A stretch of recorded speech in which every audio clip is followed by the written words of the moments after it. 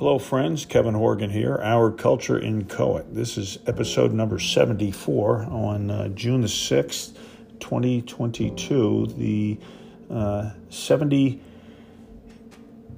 anniversary of the storming of Normandy. The title of this is Keep Our USMC by Changing It. Now, there has been much in the news about a restructuring of the Marine Corps. I am no expert of the future needs of warfighting, and I have no special inside information. I served with modest distinction honorably for 5 years from 1979 to 1984 as an infantry officer, deployed but never downrange. It was more than just a cup of coffee, yet kinda like waiting at a bus stop. I was nothing special, and leading Marines was the great privilege of my life. In brief, the United States Marine Corps will be ditching all its tanks and half of its artillery. The Corps will become a small unit interdiction force, very flexible, wreaking havoc behind enemy concentrations, disrupting logistics, and killing bad guys. That's good stuff indeed. But there's a problem with the old Corps.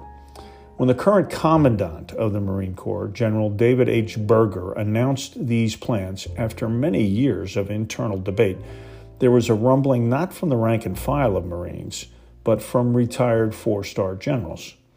Now, that's not just a problem, it's an unforced error of potentially grave consequences.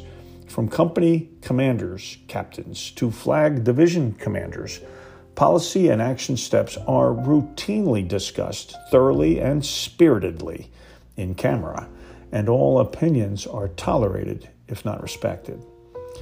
But the boss is the boss, and once he bangs his knuckles on the table, ending discussion, the team moves on, opening the door, acting and speaking as one. I guess that old method isn't good enough for former Marine generals comfortable in retirement looking to score political points. A group I will not dignify by name blasted Commandant Berger in public writings. Former Commandant Charles Krulak rose to the occasion to reiterate that times may change some things, like tables of organization and equipment and methods of warfighting, but publicly disagreeing with the boss in the big chair, especially in the military, is neither prudent nor productive and certainly unwise. Now, from my bus stop, it would seem that a Corps unwilling to adapt or unable to storm out of an entrenched mentality is doomed to both fail and become irrelevant. Here's an analogy for today. The Russians today have a second-rate military, but a first-rate artillery component, and are being beaten, or at least held to a standstill, by guerrilla troops good with technology, trained by NATO. The old-timey USMC mission to seize and defend advanced naval bases, as an example, may have to give way to drones and rockets and hard frontline fire support from both naval guns and Army artillery. Being parochial with resources is absurd, and eliminating redundancies in an era of instant communication and imagery should be paramount. The old formation war fighting of 3 up and 1 back, that's 3 companies in attack, 1 held in reserve, that's obsolete. Just look to the years in Kabul and Baghdad and its environs. Perhaps the Corps learned something.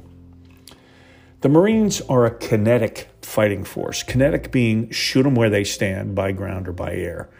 The non-kinetic war fighting of psychological operations, spies and disruptive communications, drones and satellites, and even currency manipulation is best left to the other branches.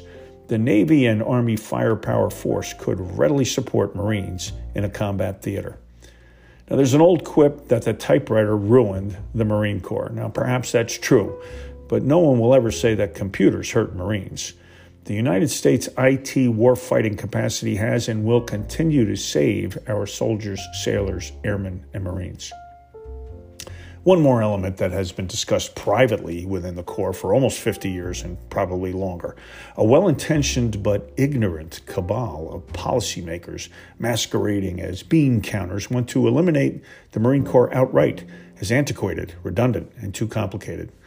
Perhaps Commandant Berger sought a political compromise of mission correction in order to preserve and protect the USMC we know and love.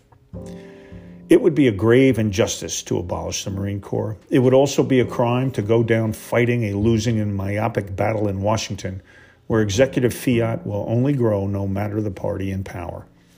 Traditions die hard, but upgrading the Corps to 2.0, 2.5 centuries after its inception, sounds not only judicious, but when made with a steely resolve to control its destiny and a clear focus on what threats are out there to our nation and its interests, both within and without, the Marine Corps' future must evolve.